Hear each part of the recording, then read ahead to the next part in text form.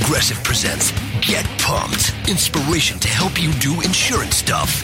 Okay, time out. You're gonna let your budget be the boss of you? Take control with Progressive's Name Your Price tool. Tell us what you want to pay for car insurance, and we'll help you find options that fit your budget. Here's some music to get you pumped. Da-dong, da-dong, da-dong, da-dong, dang, dang. I hear your budget laughing at you. Oh, wait, that's just those kids laughing at me. Ignore them! Da-dong, da-dong, Progressive Casualty Insurance Company and Affiliates. Price and coverage match limited by state law.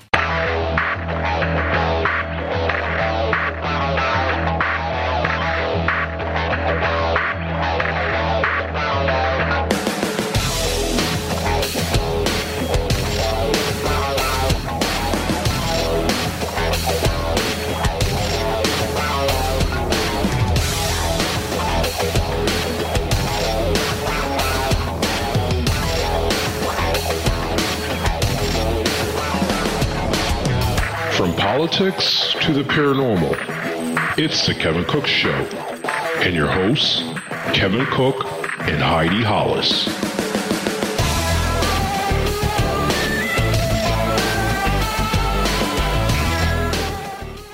Well, good evening. It's good to be back with you for another edition of the Kevin Cook Show. And Heidi Hollis is with us. And we have good guests coming on tonight, Susan and Scott Ramsey. We're going to talk about the Aztec UFO incident. And actually, Heidi, I'm sick for the first time in 7 years. It's wild. Yeah, it's wild. I sent that virus to you and Joe, since you're both. Well, I sure caught it. I sure caught it very handily, I'll tell you. And I feel great. Well, I'm glad you do. Now, we have some good animal stories tonight. And this was on CBS News, but they stole it, and I'll steal it from them. And there was an Alabama hound dog named Ludivine. And he lives in a small Alabama town, and they were having a half marathon going through the town. And Ludivine is just used to running around the town. I mean, they evidently don't keep him on a close tether or anything, and he just thought it was fun to just run along with the racers. And he finished the whole 13 miles and finished 7th. And he was exhausted because he's usually a pretty lazy old rascal, but he just got into the spirit of the marathon. So I thought that was pretty cool. That's pretty funny. Yeah, Ludivine's cute mutt, but one tired mutt. And it's all basically, well, with the exception of one small thing about Chicago, is it's all animal stories because a tiny Florida lizard got in some salad greens that made their way to a New Jersey school's cafeteria. And what happened is it survived. So they fished it out of the salad greens. Ugh. It's called an adole lizard. I'm not really familiar with that particular lizard, but the school made it a mascot and called it Green Fruit Loop. And it's living up there happily in Princeton, New Jersey school right now. Good Lord. Oish.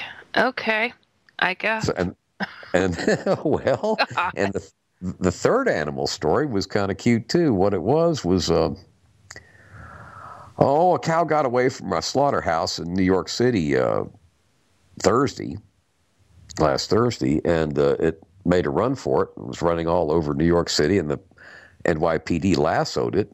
But a guy named Mike Stura of Skylands Animal Sanctuary in New Jersey took it over. He came and picked it up from New York City, and he has an animal, sanctuary farm type place. And he just renamed the cow Freddie Mercury, and they're going to take old Freddie over to live in Jersey with some cow buddies, and his rest of his life will be spent happily over there. So that was a good ending to, what could have been a rough ending for old Freddie. Wow. But I don't know. I love all those. I like the hound dog story. That was pretty good. Yeah, the hound dog was pretty funny, and the lizard was pretty gross, but... Well, I like lizards. I used to have a lizard. Lizards are cute, but I don't want it in my food. Well, it was hitching a ride with the greens. It wasn't, supposed to be part of the menu. Yeah. Now, here's some bad stuff about your hometown up there. Uh-oh. Okay. Now, formerly, it used to be Kraft, but parts of Kraft bakeries were sold to a Mondelez bakery, and they're cutting like 6,000 jobs in Chicago. Ooh. And they're moving the bakery lines to Mexico to save money. And these include offerings like Oreo cookies, cheese nips, and Ritz crackers. Goodness. Well, I mean, that's a pretty heavy punch in the nose for Chicago. That's a punch in the nose for the country. I don't understand why companies are not punished more for picking up and moving shop out of the country like that.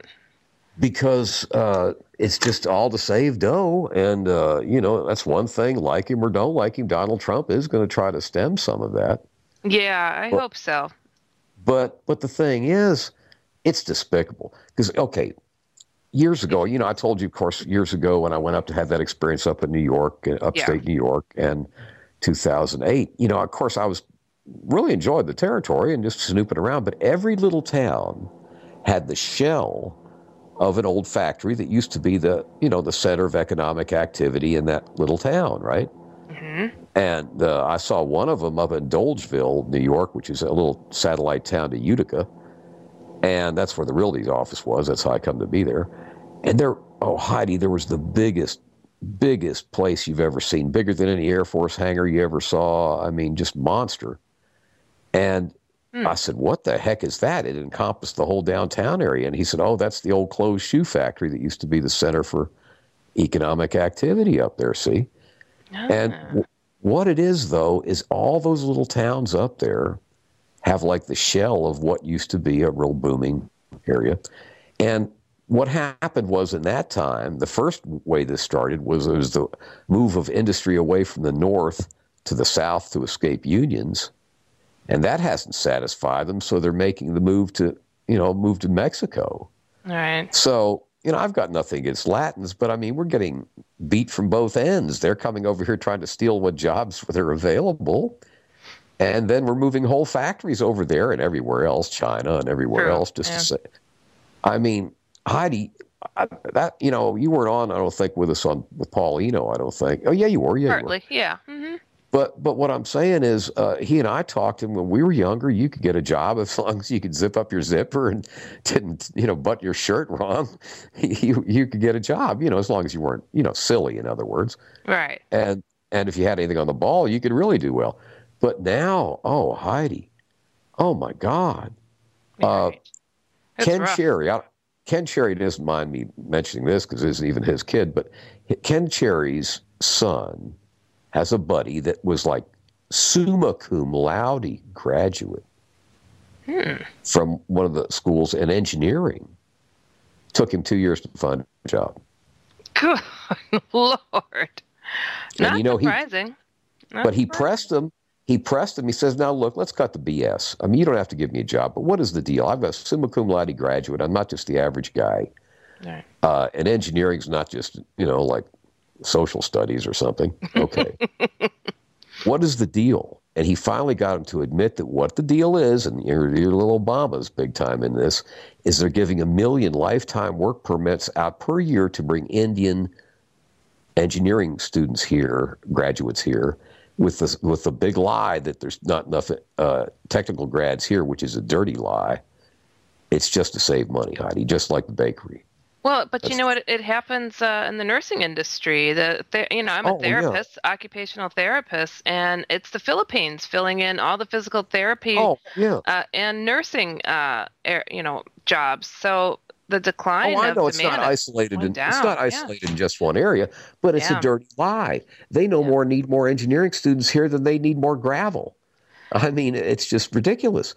But it's just a way to sell out the American worker. That's what I'm saying. I don't understand why it's ongoing. They see the decline in job placement. I don't understand why it's still being allowed to go. It's all somebody behind the scenes is funneling money because industries want to pay nothing. Cheaper labor, that's for sure. Huge. It's all to encourage slave labor, Heidi. That's all it really is.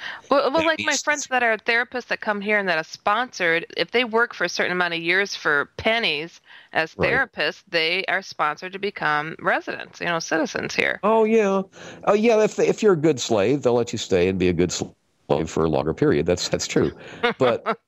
But I mean, it used to be that just a working guy could support a family, maybe not in grand style, but he could keep a roof over their head. Right. Hell, Heidi, I was in Barnes & Noble at a coffee break today, and I saw some local Texas mag had the tuitions, and my God, bottom line, everybody being in the hock for $100,000, no matter whether the degree was worth anything or not. And upwards of $100,000, depending on where you went. Wow. But I mean, there was one study recently. Well, we'll worry about that later. Let's go to our break, and we'll be right back with the Ramseys.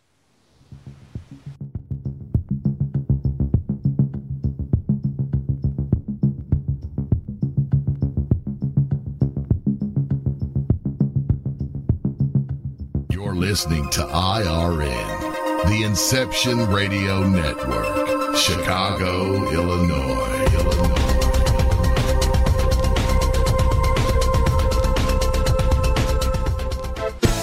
Hello, Inception Radio Network listeners.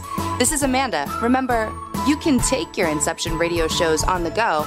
Just download the Inception Radio Network app for your iPhone, iPad, or Android smartphones and access live shows, past shows, guest lineups, and much more.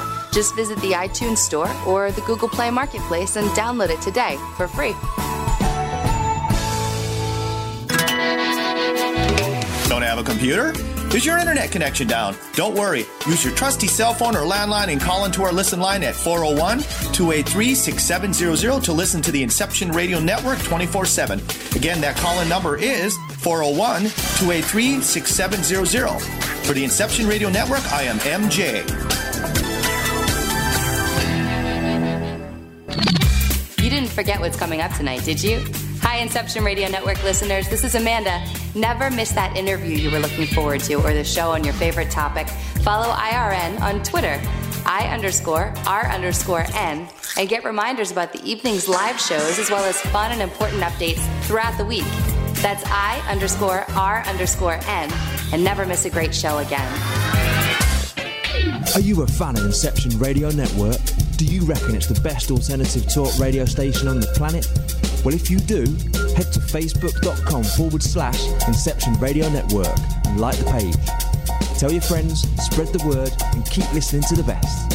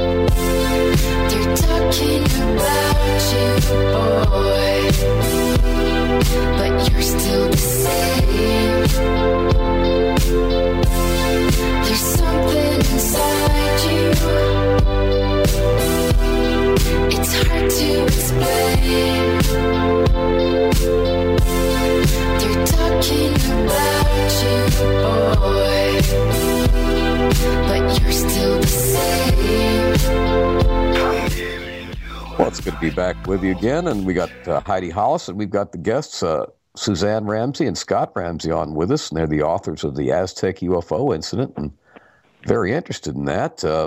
I guess. I should also mention Dr. Frank Thayer is also a co-author of the Aztec UFO incident. So, how are you Ramseys doing there? We're doing fine. It's a little wet and soggy down here in North Carolina, but it'll be drying out. Oh, what part of North Carolina is it? We're in the little town of Mooresville, North Carolina. We're about 30 miles due north of Charlotte. Oh, that's a perfect place. That's lovely. It's real nice. Oh, yeah, it makes a lot of places look like dung, but anyway, I don't know. Did you get a lot of snow, or is it just rain in that area? Well, that doesn't take a lot of snow to shut down North Carolina. We got about a half inch of freezing rain to turn to ice. Yeah. And then, depending on where you are, we're north of the city, up by the lake, out in the country, and we got about 4.5 inches of snow on top of the ice. Well, now that is a lot there for there. Well, because I'm mostly a Floridian, but I lived in Atlanta a lot, and it almost never snowed there. But I mean, it got tremendous ice storms. It did get that. Yeah, we normally get more ice than we do snow. But we're dealing with it, and we just didn't go anywhere for 4 days until they got snow plows down here from Virginia and cleaned off the roads. All righty. Well, actually, of course, everybody is more familiar with the Roswell UFO incident from '47, but this Aztec one sounds like it has a lot of merit in itself. Let's see, where did it occur in? March 25th, 1948. Actually, it was two things about Aztec. It was the first flying saucer crash that made the news. Roswell did. Right. The first hardback UFO book ever written was written about the Aztec crash. Oh, really? When the Aztec first book came out, it was called Behind the Flying Saucers, written by Frank Scully. Roswell was already happened and been blown off as being a weather balloon. The public had forgot about it. So this one really was in the spotlight, for quite a while. And then, and what area did it? What was it? Was it Arizona or New Mexico? Four corners of New Mexico, 11.5 miles roughly northeast of the town of Aztec. Oh, okay. Out in a very rough terrain. That New Mexico is just an intriguing little place, isn't it? Yes, it is. It is. Heidi, have you ever been there? Which part? Down to... Well, I don't necessarily mean where the incident occurred, but I mean New Mexico much at all. You done any traveling through there? Yeah. Oh, yeah. Yeah, definitely. But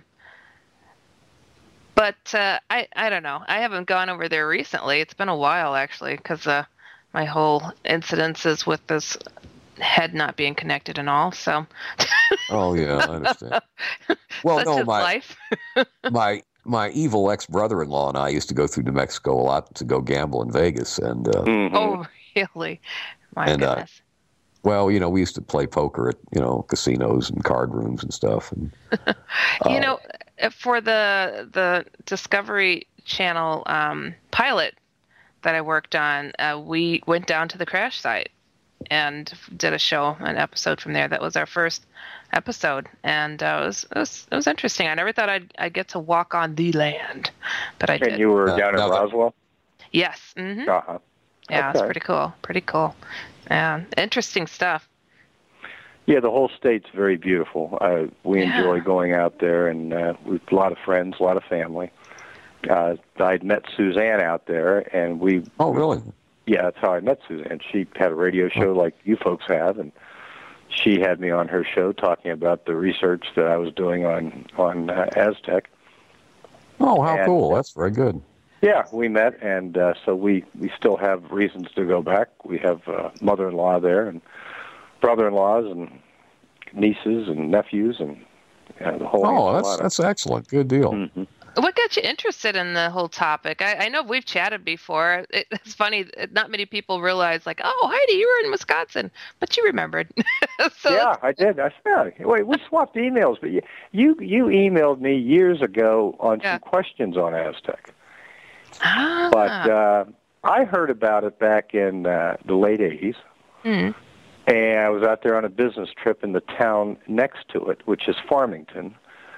And we were testing a big generator one night, and two guys were talking about what they were going to do for the weekend. And one said, I'm going to go out on Hart Canyon Road and look for a good place to hunt mule deer. And the other fellow said, whereabouts?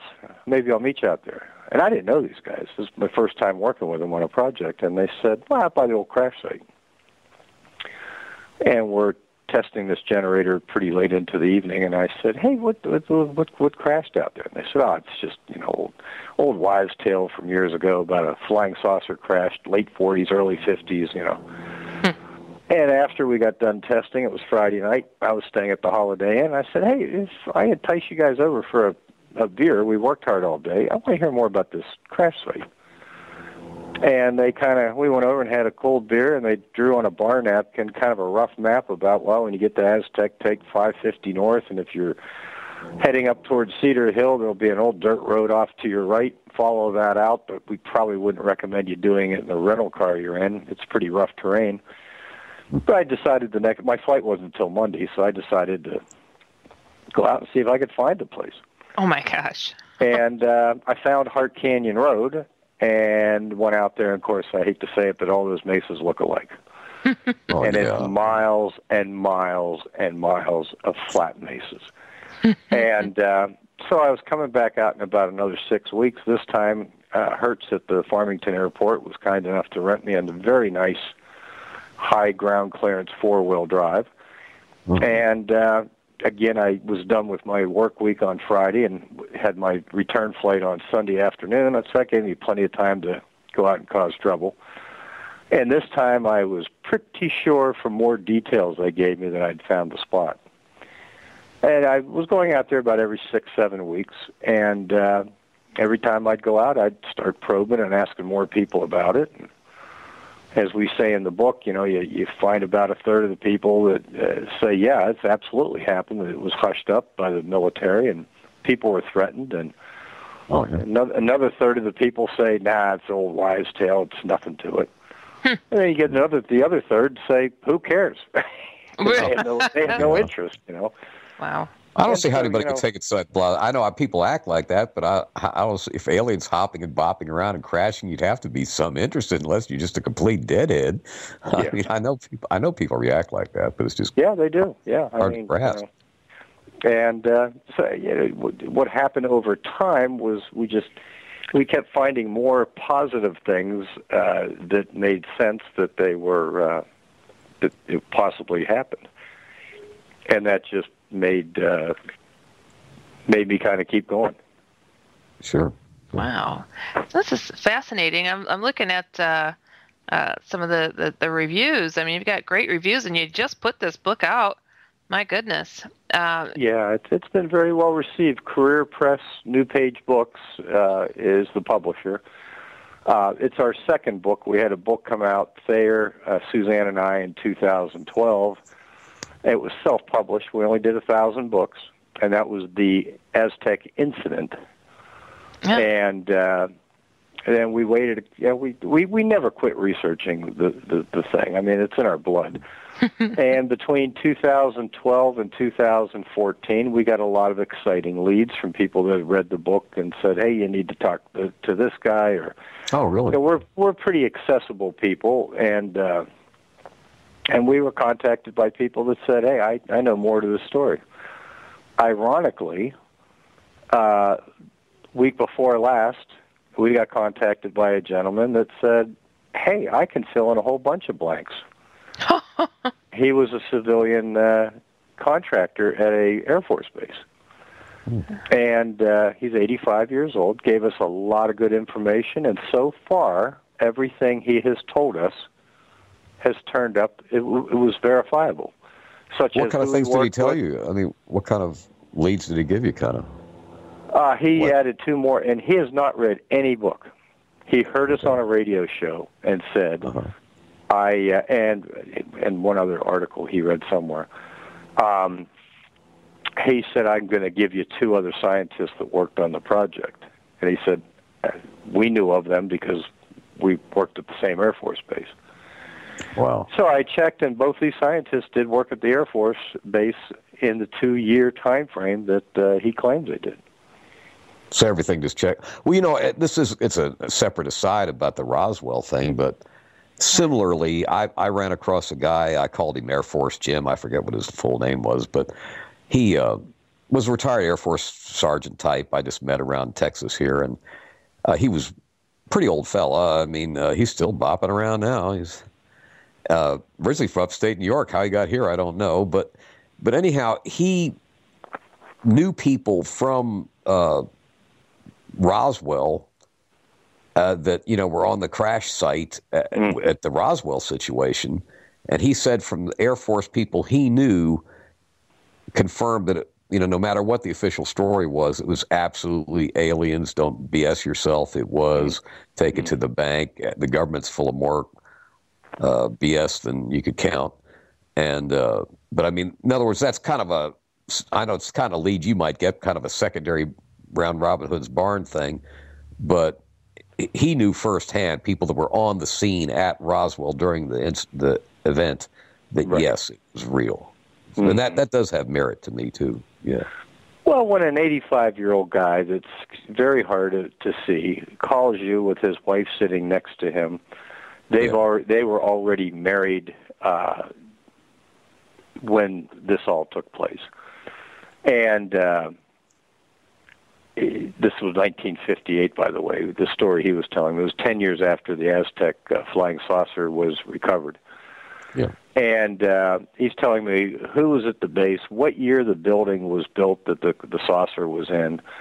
And all this stuff is verifiable, but if you're going to make up a story at 85 years of age or any age, you're probably not going to go into the detail he went into. No.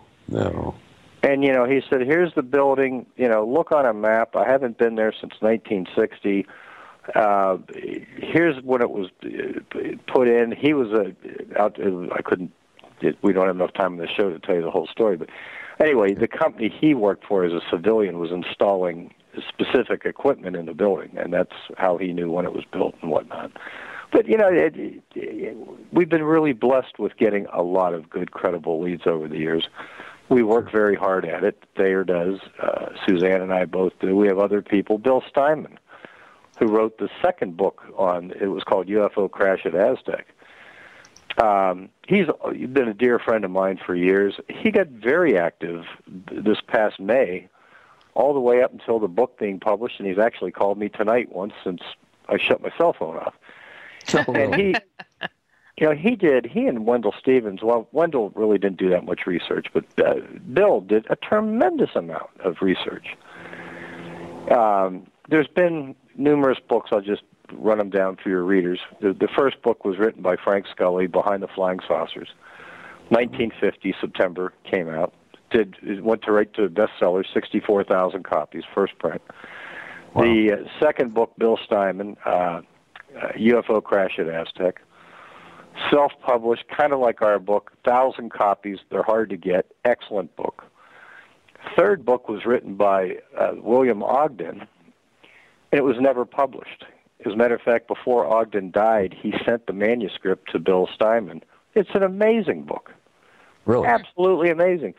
And Steinman found it after he moved and said, I forgot I had this. I'm going to send it to you. Read it. Oh. And the same conclusions we come to in 2012 and 2015, Ogden came to those conclusions in 1960. Oh. And then Chris Evans' book came out in 2004. Half of his book, Alien Conspiracy, was dedicated primarily to Aztec. Chris did a fantastic job on his research.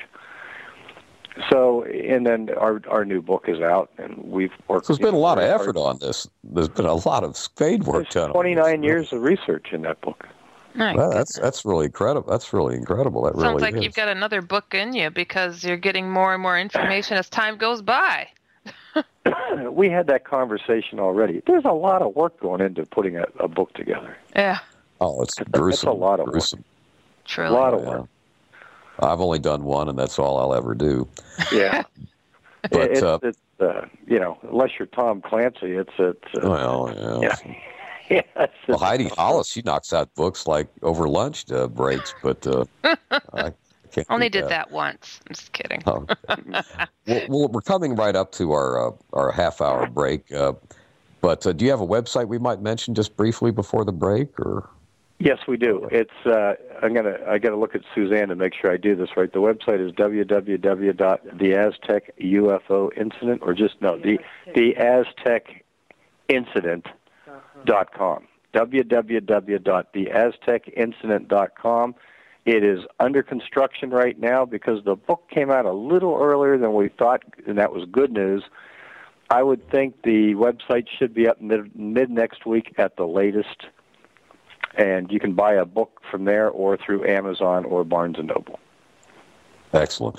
Well, let's go to our bottom of the hour break. We'll be back in just a few. Very good. Okay.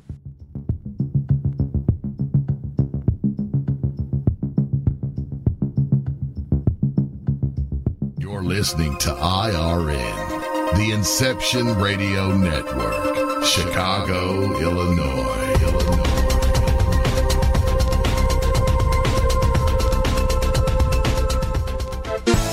Hello, Inception Radio Network listeners. This is Amanda. Remember, you can take your Inception Radio shows on the go. Just download the Inception Radio Network app for your iPhone, iPad, or Android smartphones and access live shows, past shows, guest lineups, and much more. Just visit the iTunes Store or the Google Play Marketplace and download it today for free. Don't have a computer? Is your internet connection down? Don't worry. Use your trusty cell phone or landline and call into our listen line at 401-283-6700 to listen to the Inception Radio Network 24/7. Again, that call-in number is 401-283-6700. For the Inception Radio Network, I am MJ.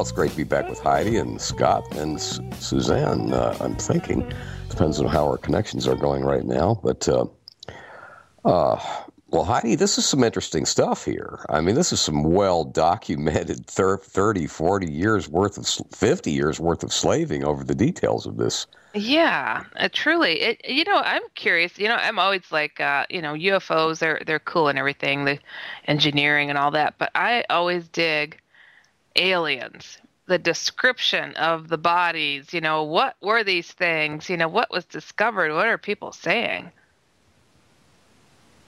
Oh, you're asking me that? I'm sorry, yeah. I thought that's what you were saying. I'm sorry. Oh, yeah.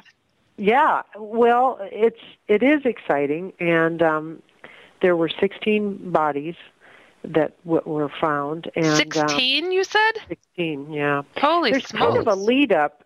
Let me, if you don't mind, would it be okay if I just kind of walked you through Please the event? Sure. Okay. Because I think that just brings you to the edge. It does for us anyway. It was there had been around Los Alamos, New Mexico, which people are very familiar with that town, as well as Cuba, New Mexico. There had been sightings for several months of everything from orbs to structured craft, all different sizes. It was very interesting. They brought in scientists to take a look and try and figure out what it was. And then on this particular, and there were people in the whole area had seen them, and couldn't figure out what was going on. And on this particular night before the event, a police officer was doing his run back and forth from Farmington and Aztec to the Cuba, New Mexico. And it was, at that time, how long was it, honey? About 100 miles in between Cuba and Aztec. And he would do that run back and forth as a police officer in his vehicle. And that particular night, he was out on the highway, not the highways that we know today, but the highway then, and he saw this craft, and it seemed to be fluttering and struggling. He followed it through the night, and, you know, if you've ever been to New Mexico, it was windy roads. They're better now, but it was windy roads. And as he got up to the Bloomfield and Aztec area, he lost it briefly. He couldn't see it visually, and because there were bluffs and cliffs. About this time now, it's just about 5 o'clock in the morning, and there is a gentleman who was a goat rancher, and he was a survivor of the Bataan Death March, so he's a very credible person. He got up, and he walked out to let his goats out of the pen at about 5 in the morning, and he gets to the pen, and he hears this, what he described as like a sonic boom. And then he looked up, and here's this enormous craft. And it hits and scrapes a bluff near his house, and sparks fly. And then it seemed to appear to go north.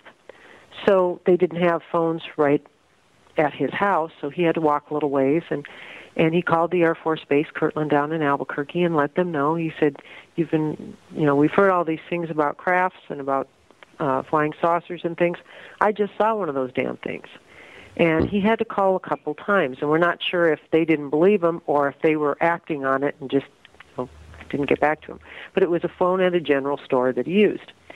So meanwhile, the craft continues, and it ends up on top of this bluff, a mesa. If you're not familiar, that means like a tabletop of a mountain near Aztec. So the next people that come upon it, there are two oil field workers, and they get a call, and they hear that there is a fire out in that area, and that instead of doing their normal route, they need to run out to Hart Canyon Road. So they get in their vehicle, and they head on out. And when they get there are other oil field workers there. And the other oil field workers say, don't worry about the fire. It's in a different direction. It's non-related. But wait till you see what's up on the bluff. So they all hike up on top of the bluff, the mesa, and when they get there, here's a 100-foot craft, perfectly intact.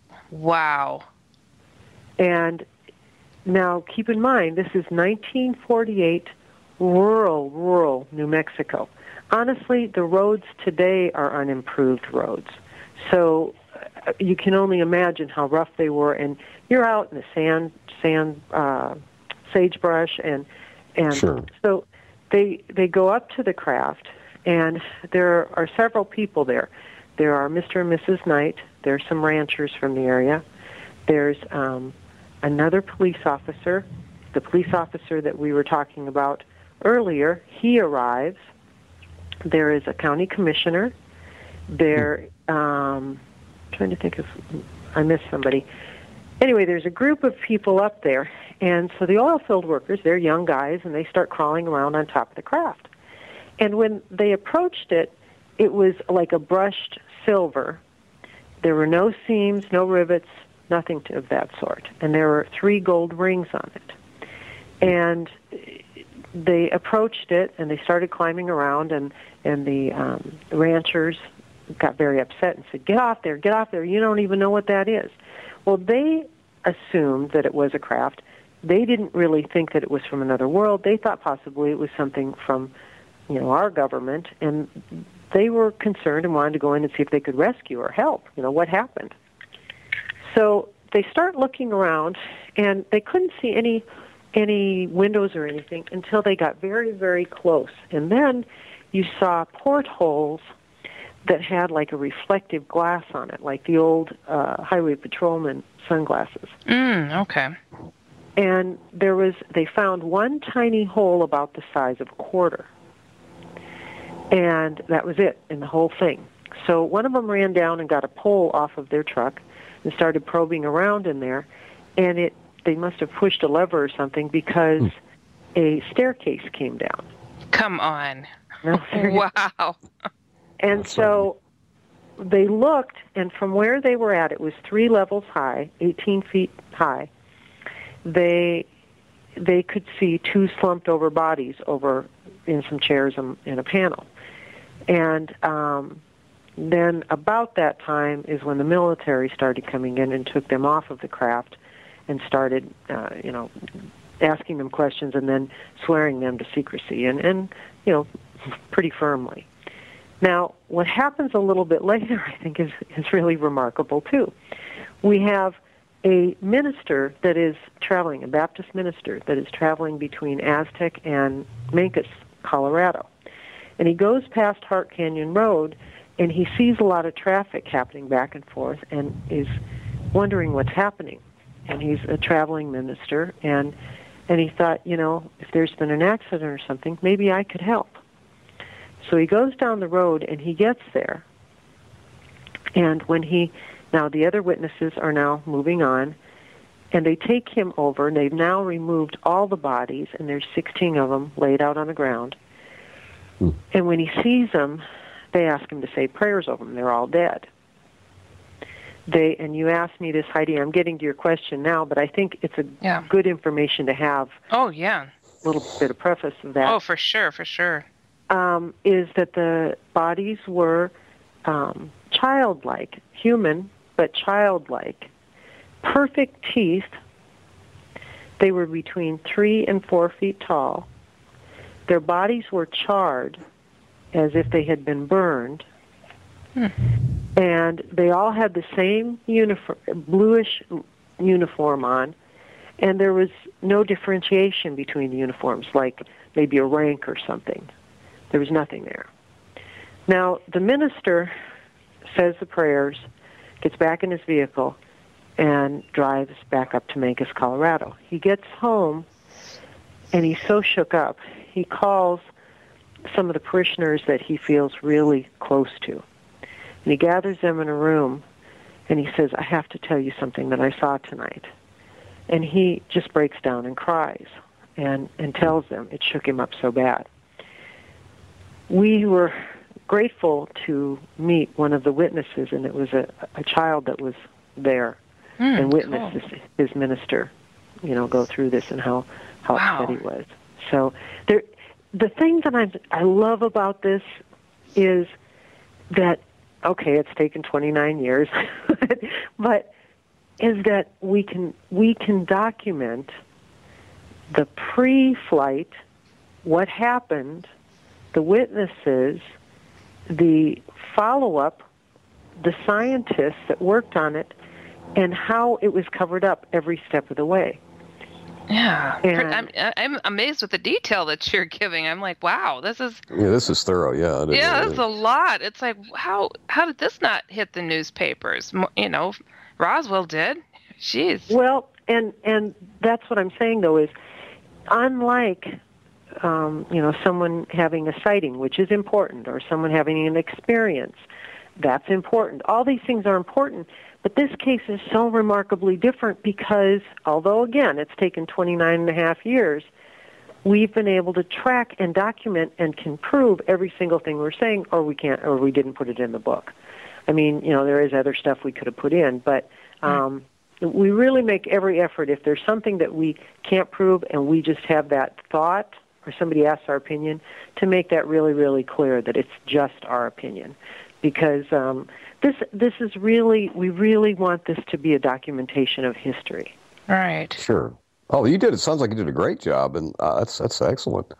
I mean, in a way, it's far, far, far superior to the Roswell stories. Well, yeah. But But think about this. I don't think they planned on, at the time having, an Aztec. It shouldn't be that we could track it as well as we should compared to Roswell. I guess I should say that they were able to hide it better because they had military the experience of Roswell and they learned from it. Oh, okay. Yeah. My goodness. So, when you said that these beings were humanoid, I mean, did they look just like little people? I mean, did he describe anything different about them besides their small stature? They said that they were small, childlike, and human-like. And human. So there was nothing that, there were no big eyes and no. Wow. Hi, it's Jamie, Progressive number 1, number 2 employee. Leave a message at the... Hey, Jamie, it's me, Jamie. This is your daily pep talk. I know it's been rough going ever since people found out about your a cappella group, Mad Harmony, but you will bounce back.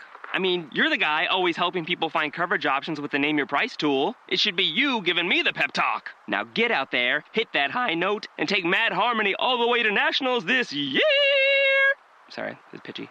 Progressive Casualty Insurance Company and Affiliates. Price and coverage match limited by state law. That's very different than what you generally hear. I mean, does it compare to any modern day aliens that have been described before? I don't know. I've heard bits and pieces of other experiences, but other incidences, but I don't know, of them being human, but these were small in stature, really small. So I don't know, but it does kind of tell you that there's a lot going on out there, doesn't it? Truly. It sure doesn't sound like the Greys, Heidi. It sure doesn't sound like it doesn't. And it's like, if they were bald head, I'm sure he would have said they had no hair, but apparently they just look like itty-bitty people.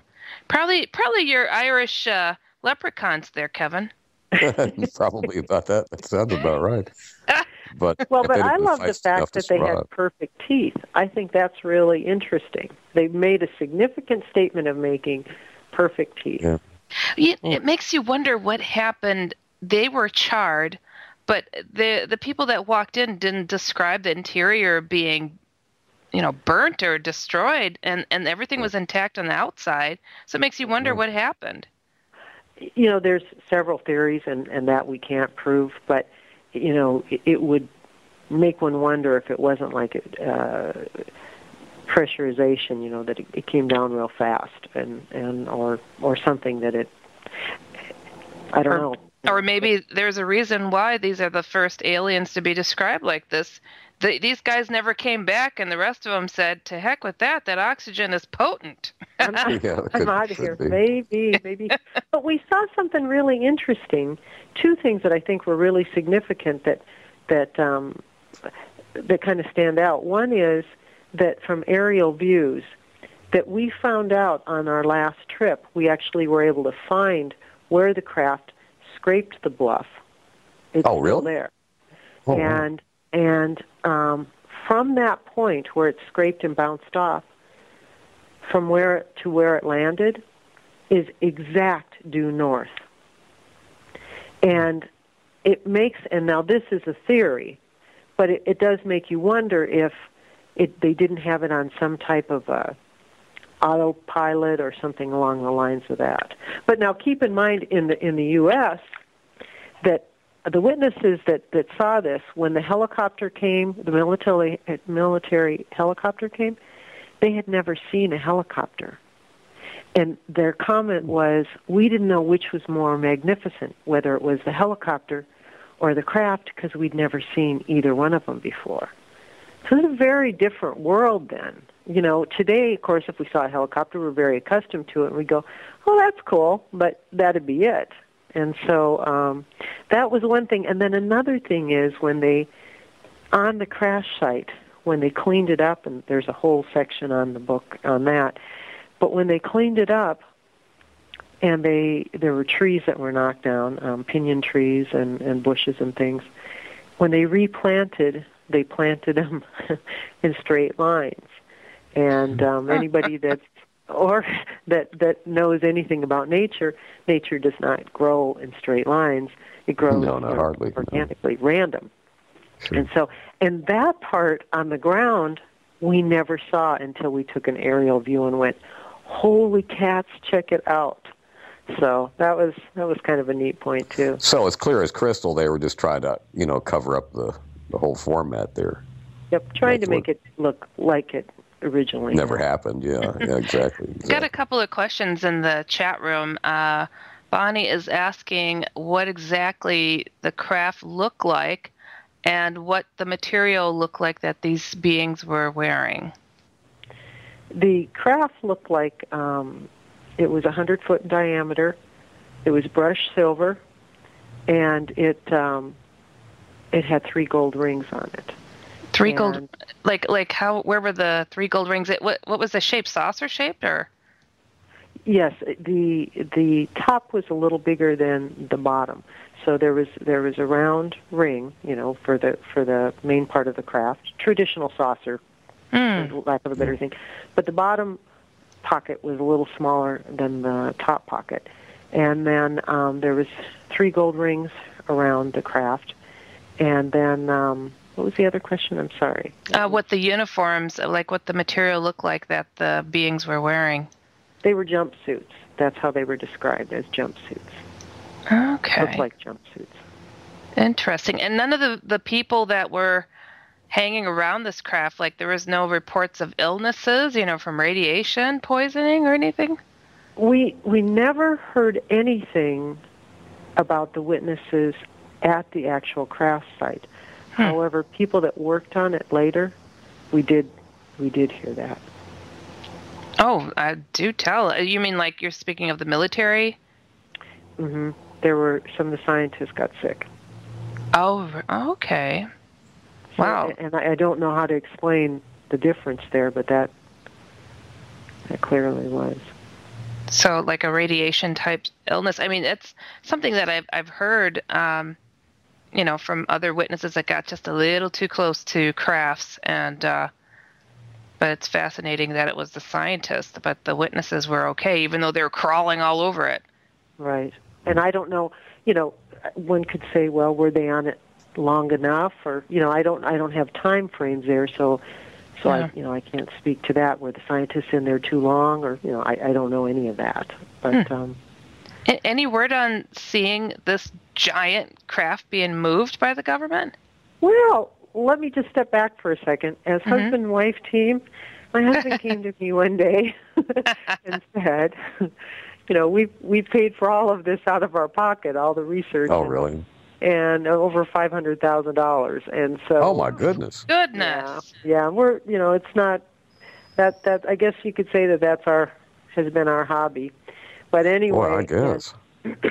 Anyway, in over 29 and a half years, that's but he came to me at one point. We were writing the first book, and Scott sat down and he said, "Well, hon, we've covered everything, anything that a skeptic could cover."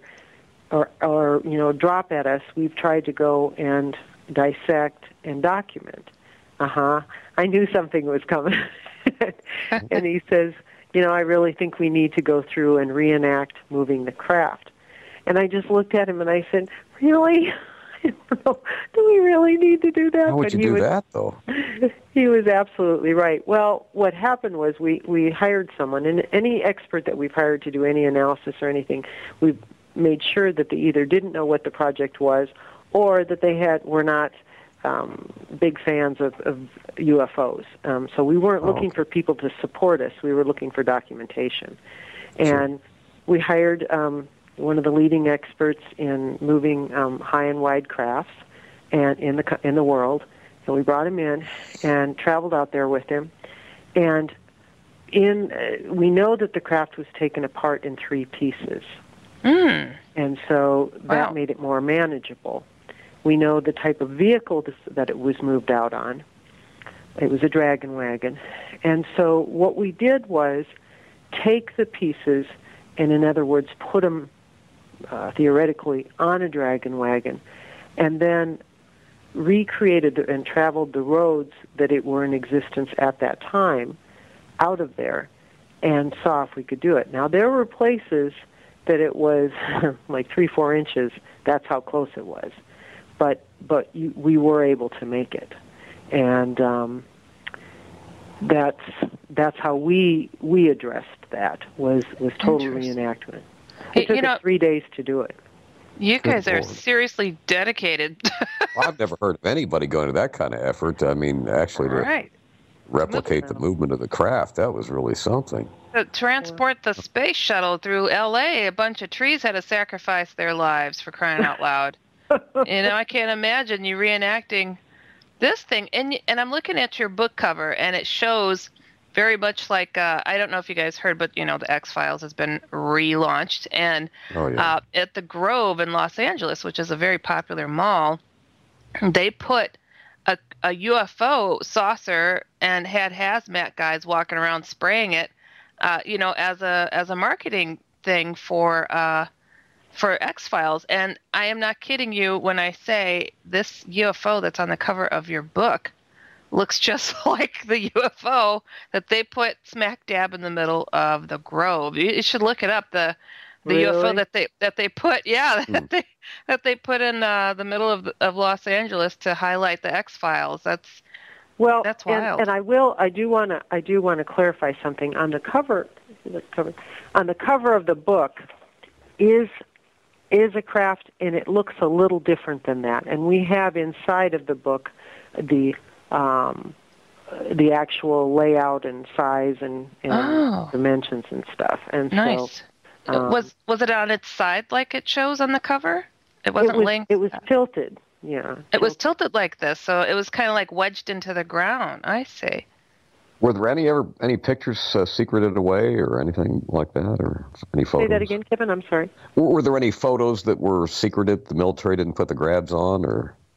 Well, there were pieces of the craft that were taken by people, and then there were pictures that were taken, and some of them did get out of there. We have never seen them. I'll pay a nickel to anybody that can provide me with them, because I would love to see them. But we do know people that have definitely. And we talked to a military person that actually they came over his desk. So. Wow, that's wild. Interesting. It's a really cool story. I'm looking at this. Are you guys, I'm sorry, this has to be made into a movie at some point. I mean, please tell me that you're thinking about it. I love writing, and it does seem like it lends itself, because it is a full circle, and so that's something that I've been kind of working on a little bit. Well, I'd hope so. Greedy buzzard that I am, I'd want my $500,000 back. After all those years, it doesn't seem unfair to get it back.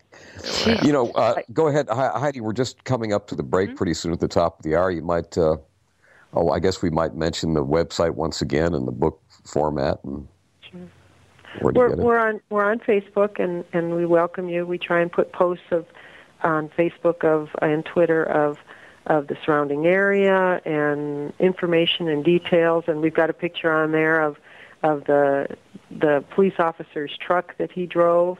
It's a Mormon Harrington, that exact one. We know that was the one that drove out there, and we just try and put fun stuff on those two things. The website is www.theaztecincident.com, and you can pick it up at Barnes & Noble or Amazon or bookstores. Excellent. Well, Heidi, I guess we're going to have to go up to the top of the hour break in just a minute, but Scott and Susan, hang on with us, and there's a lot more to ask about this. This is it's just obviously our government's got their thumb on everything we do. It's I was glad to see the X-Files come back, and I guess that was fun. We watched it the other night. It was fun, wasn't it? Oh God! And they mentioned Aztec twice in it. We'll be right back. We'll be right back.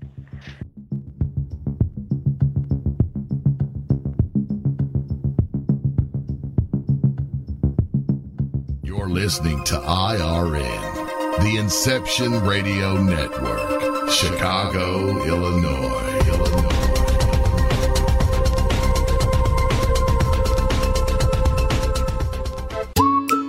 Are you looking for a cure for boredom? Never worry. IRN's new interactive website introduces a number of ways to pass time while you listen to your favorite show. Choose anything from the IRN Chat Lounge, the Game Lounge, Video Lounge, or the Mood Lounge. These fun, exciting features let you chat in real time with fellow listeners, view live skywatches, play daily posted online games, or pick a show based on topic. The choices are endless. Use your time wisely, keeping it all on IRN. Don't have a computer? Is your internet connection down? Don't worry. Use your trusty cell phone or landline and call into our listen line at 401-283-6700 to listen to the Inception Radio Network 24/7. Again, that call-in number is 401-283-6700. For the Inception Radio Network, I am MJ.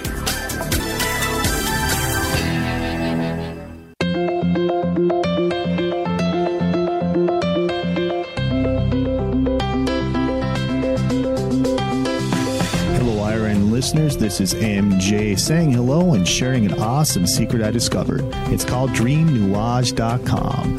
Fresh, raw, organic ingredients are used to create all their products. They are made in very small batches to ensure quality and freshness. Handmade in the USA, each product is created with care and with the finest organic ingredients. There are no preservatives, dyes, or chemicals in any product. Stop by Dream Nuage and relax. That's DreamNuage.com. Simple, raw, organic.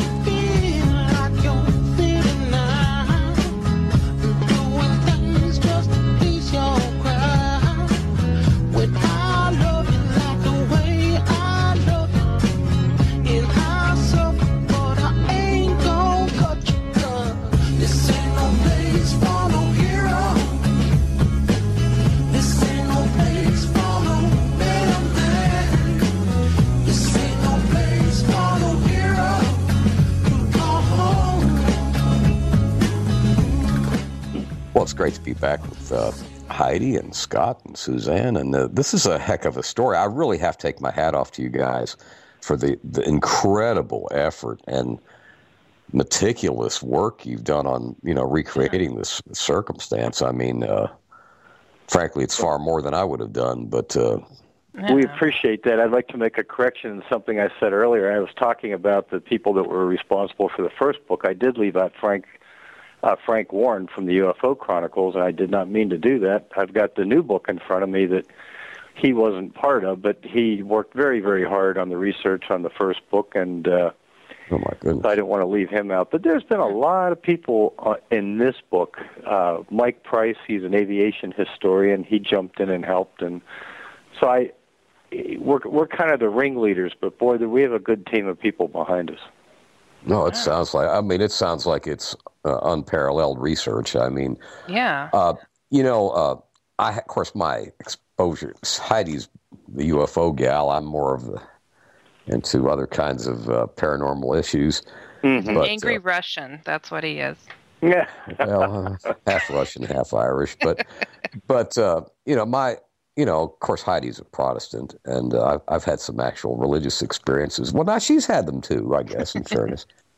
But she's also aliens just hang out at her place like it's a Star Bar or something like that. Jeez.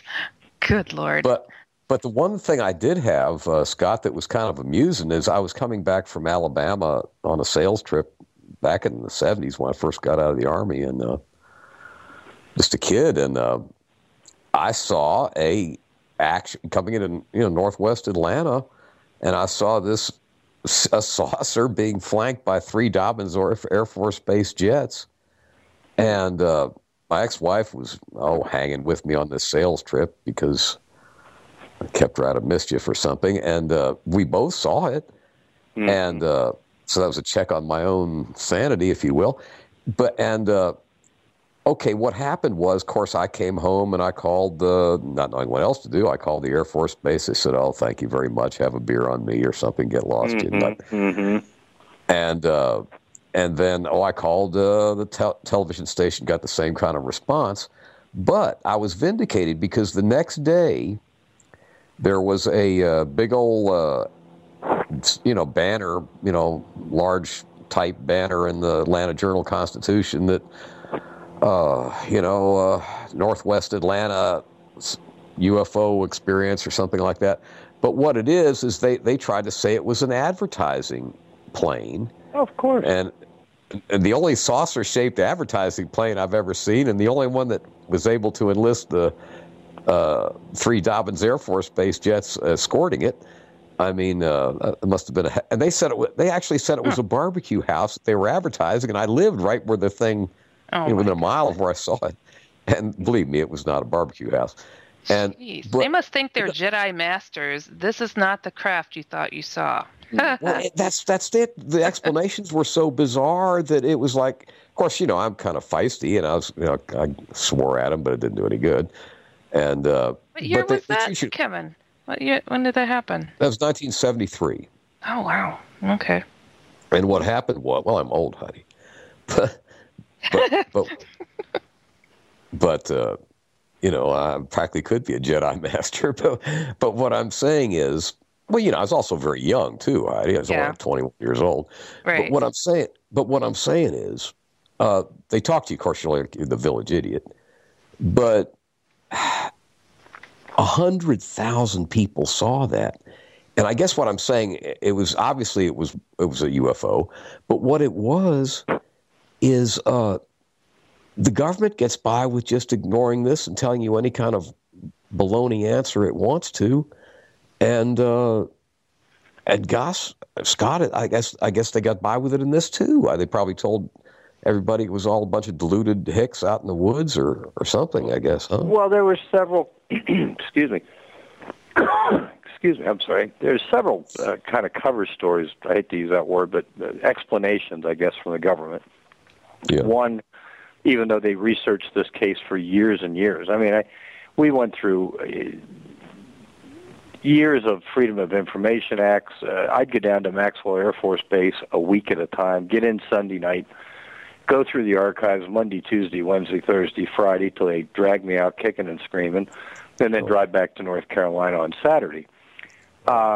And by the way, the people at the Air Force Archives are the most wonderful people to work with.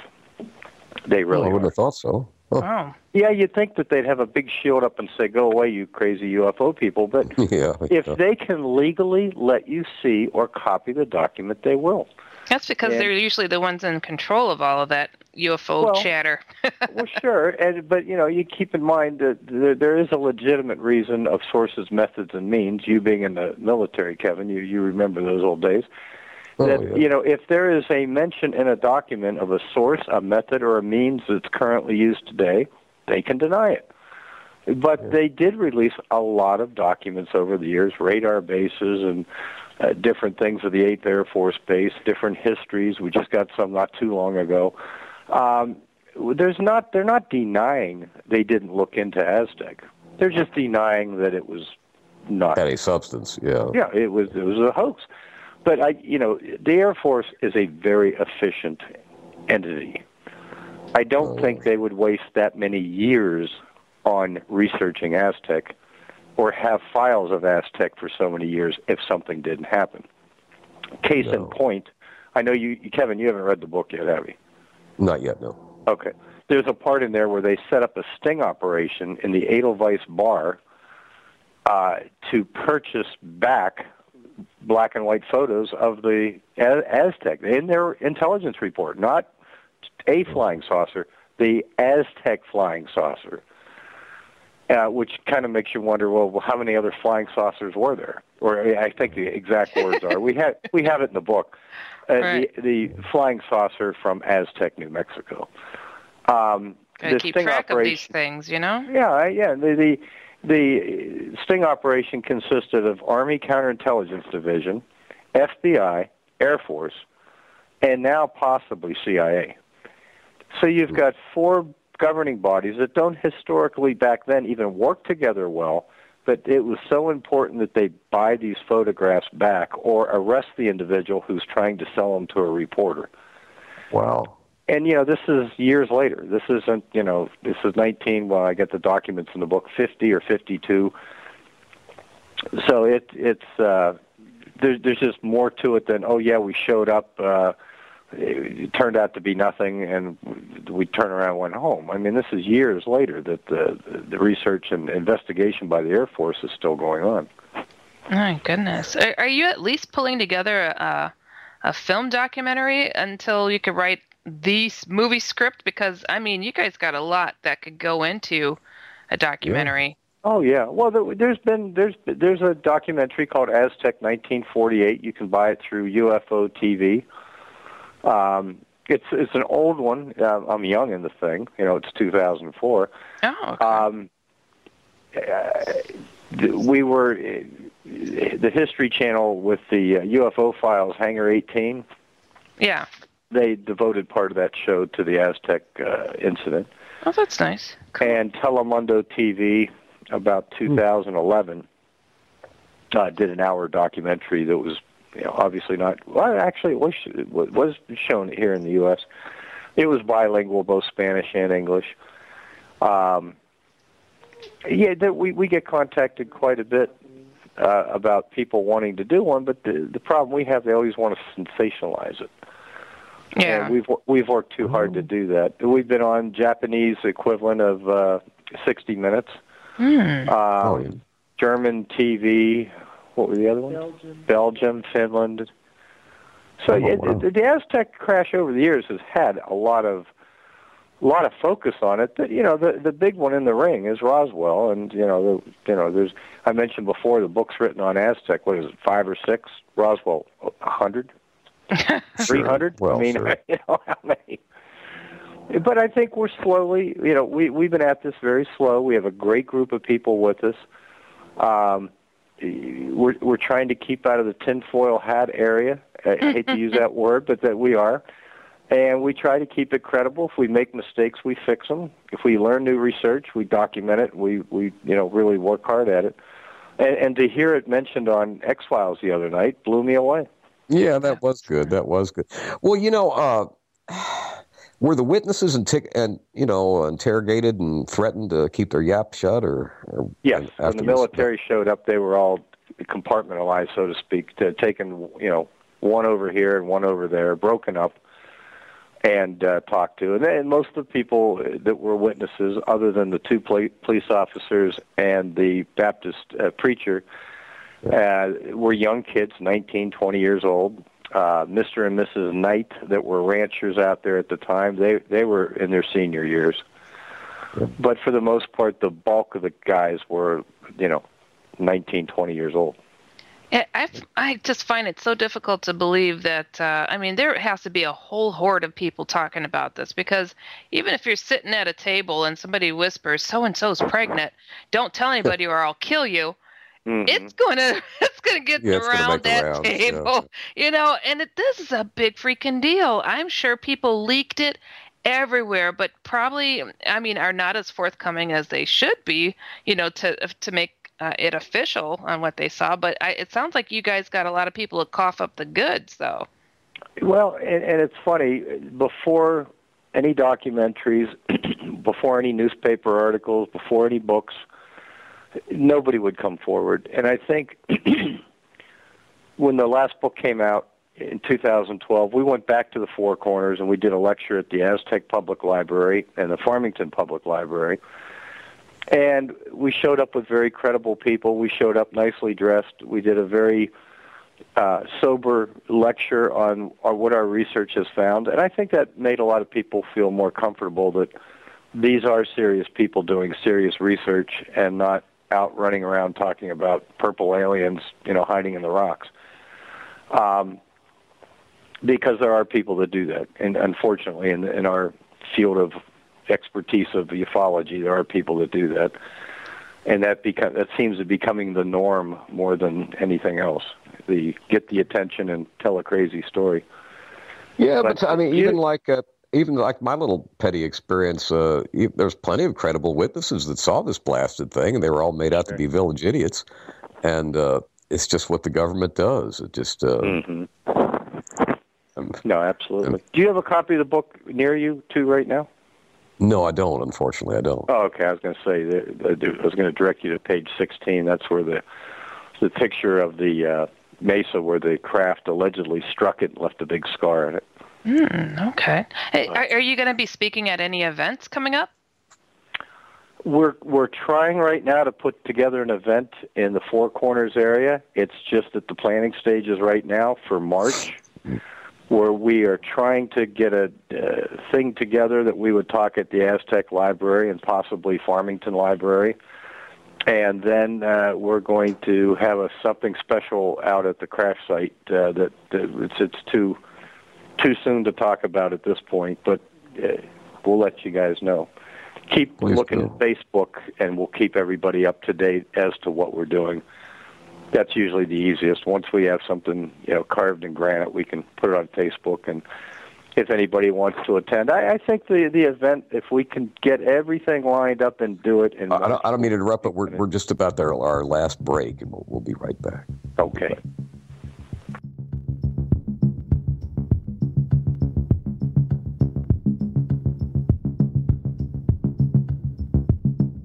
You're listening to IRN.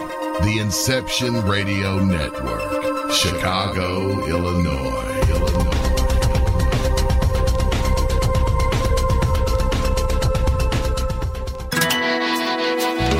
Don't have a computer? Is your internet connection down? Don't worry. Use your trusty cell phone or landline and call into our listen line at 401-283-6700 to listen to the Inception Radio Network 24/7. Again, that call-in number is 401-283-6700. For the Inception Radio Network, I am MJ. Do you have a smartphone? If so, Inception Radio Network is the best app for you. Available on iTunes, Android, Samsung, and most other app stores. Just search Inception Radio Network. With the app, you can listen live, check out podcasts of recent and past shows, view our videos, see what shows are coming up, who the guests are, and, via the chat room, send live questions to those guests. You know it makes sense. Check your app store now. Inception Radio Network. I'll see you there.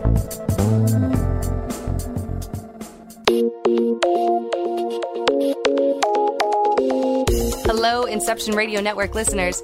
Would you like your favorite show to be played live on air? Well, now the choice is in your hands with IRN's Live Request Portal, an easy way to request your favorite show with a simple click. IRN's Live Request Portal now gives you exclusive access to all the shows. How easy is it? Simply type a show name or a guest name, click requests, and even write a dedication message. That's it. Try it now. Simply visit InceptionRadioNetwork.com. Click on the Live Request tab under the show menu. Playing your favorite show is just a mouse click away.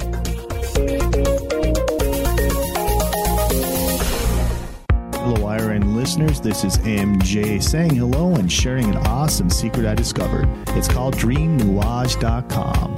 Fresh, raw, organic ingredients are used to create all their products.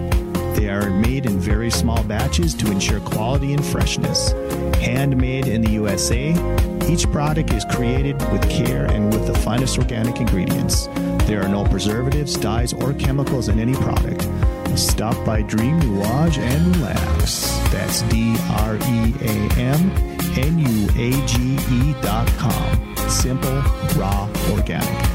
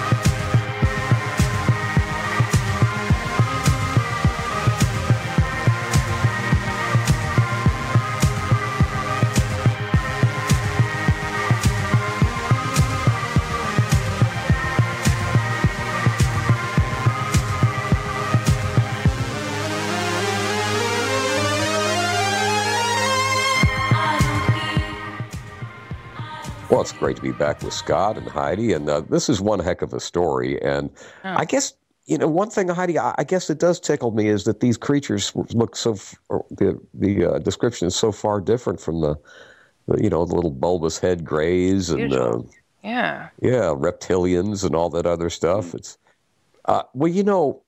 the thing, one thing, of course, Hillary Clinton is not one of my big favorites, but she did mention recently, for her own various political reasons, that she would bring up the UFO issue if she, got in the presidency.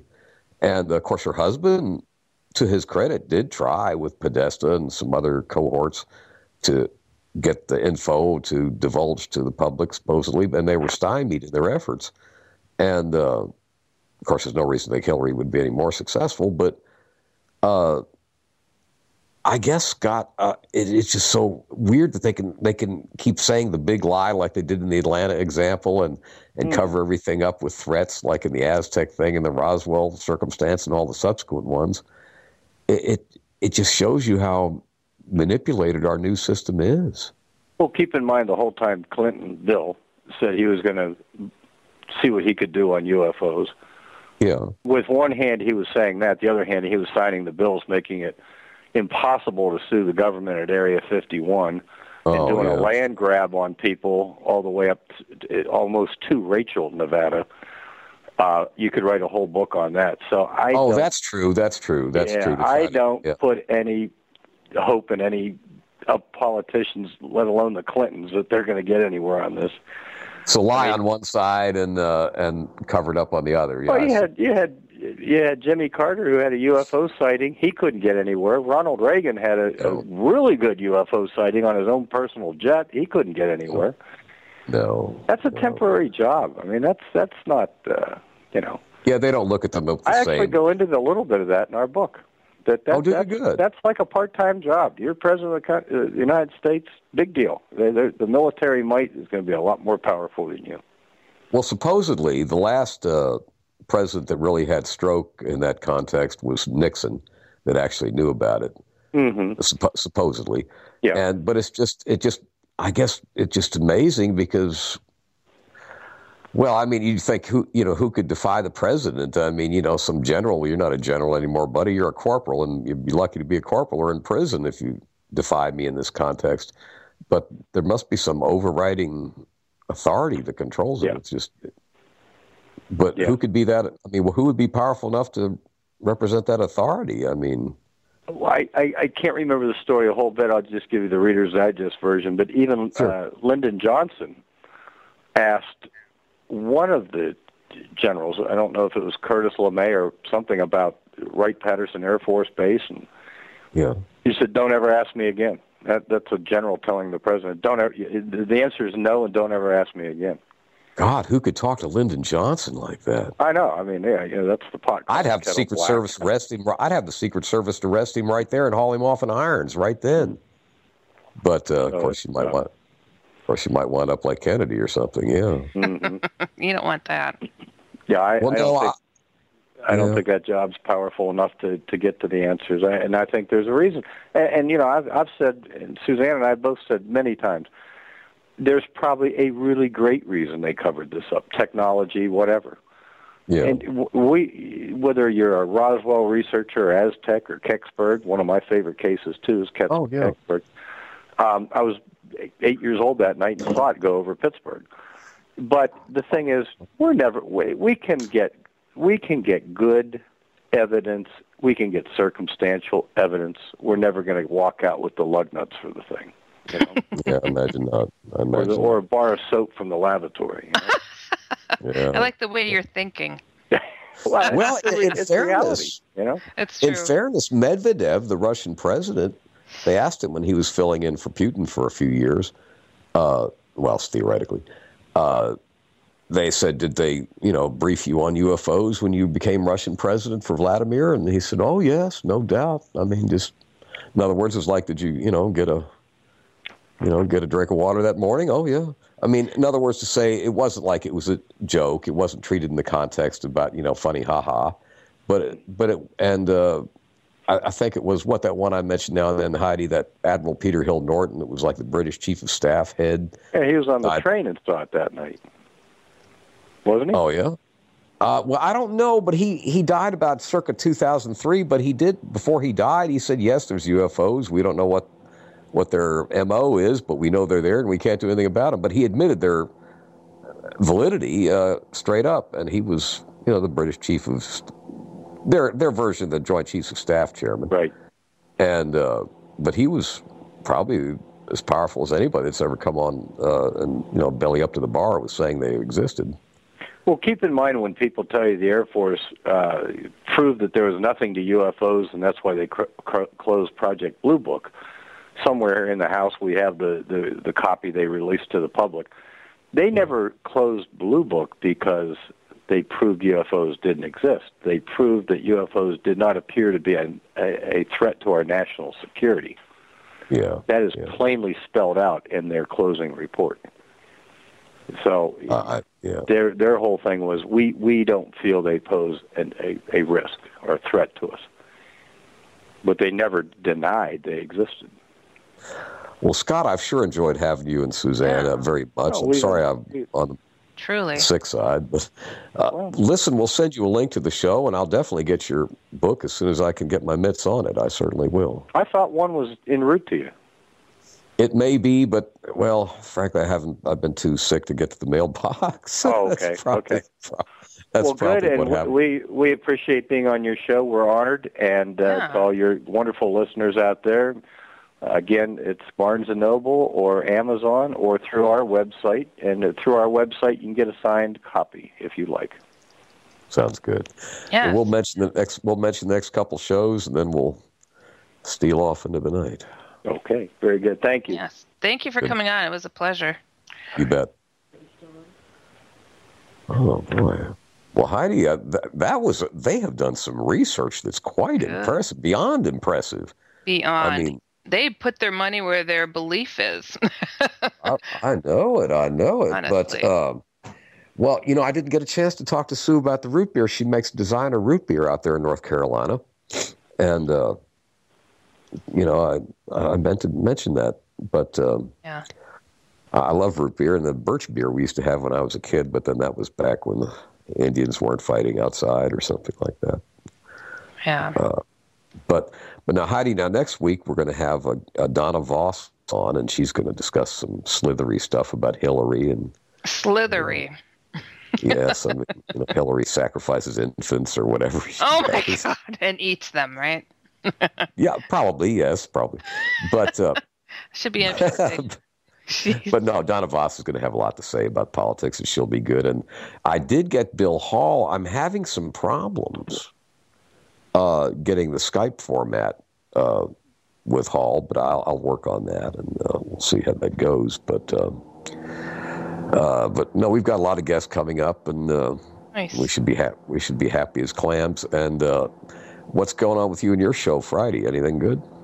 This Friday, I was waiting on somebody that was supposed to get back to me about booking this Friday, but instead it's going to be all people's emails and chatting it up, because my very first show, I gave people my backstory and everything, and then I had MJ on last Friday talking about MUFON, Wisconsin MUFON. Oh, that's pretty interesting. Yeah. Yeah, so it was very cool. And, I have a whole load of emails I need to get to, so this will be great. And then the following week, I can't recall who it is that's going to be my guest. It's going to be Bill Bean, the demonologist and exorcist.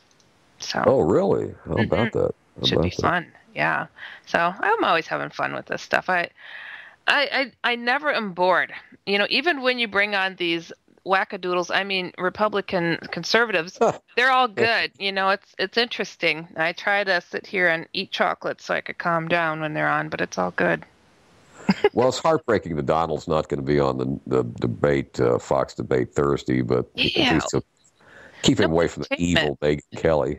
Well, Wolf Blitzer asked the question, like, are you committing to the debate? And it almost seemed like he'd never thought not to go until he was asked it. And then he goes, I don't know. It was like, what? Really? Well, he did say clearly tonight he wasn't going to do it. Yeah, it was just yesterday, I think it was, and Wolf asked him that, and I'm like, oh, he's gonna be there. You know, it didn't even look like he thought about it, but boom, there he goes. Maybe he's afraid Megan would bite him or something. Maybe he's afraid of the hotel he'd have to stay in.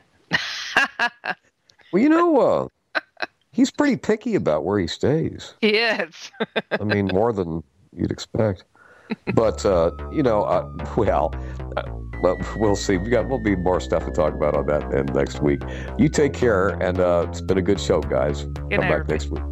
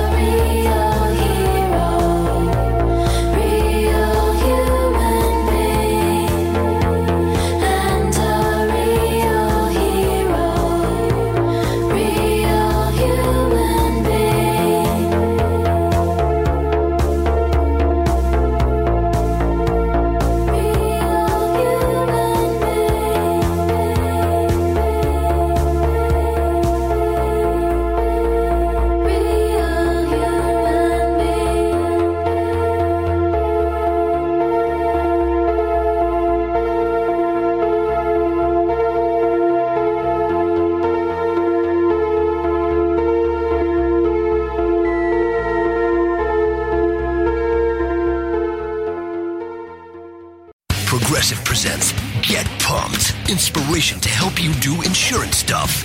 Okay, time out. You're gonna let your budget be the boss of you? Take control with Progressive's Name Your Price tool. Tell us what you want to pay for car insurance, and we'll help you find options that fit your budget. Here's some music to get you pumped. Da-dong, da-dong, da-dong, da-dong, dang, dang. I hear your budget laughing at you. Oh, wait, that's just those kids laughing at me. Ignore them! Da-dong, da-dong, Progressive Casualty Insurance Company and Affiliates. Price and coverage match limited by state law.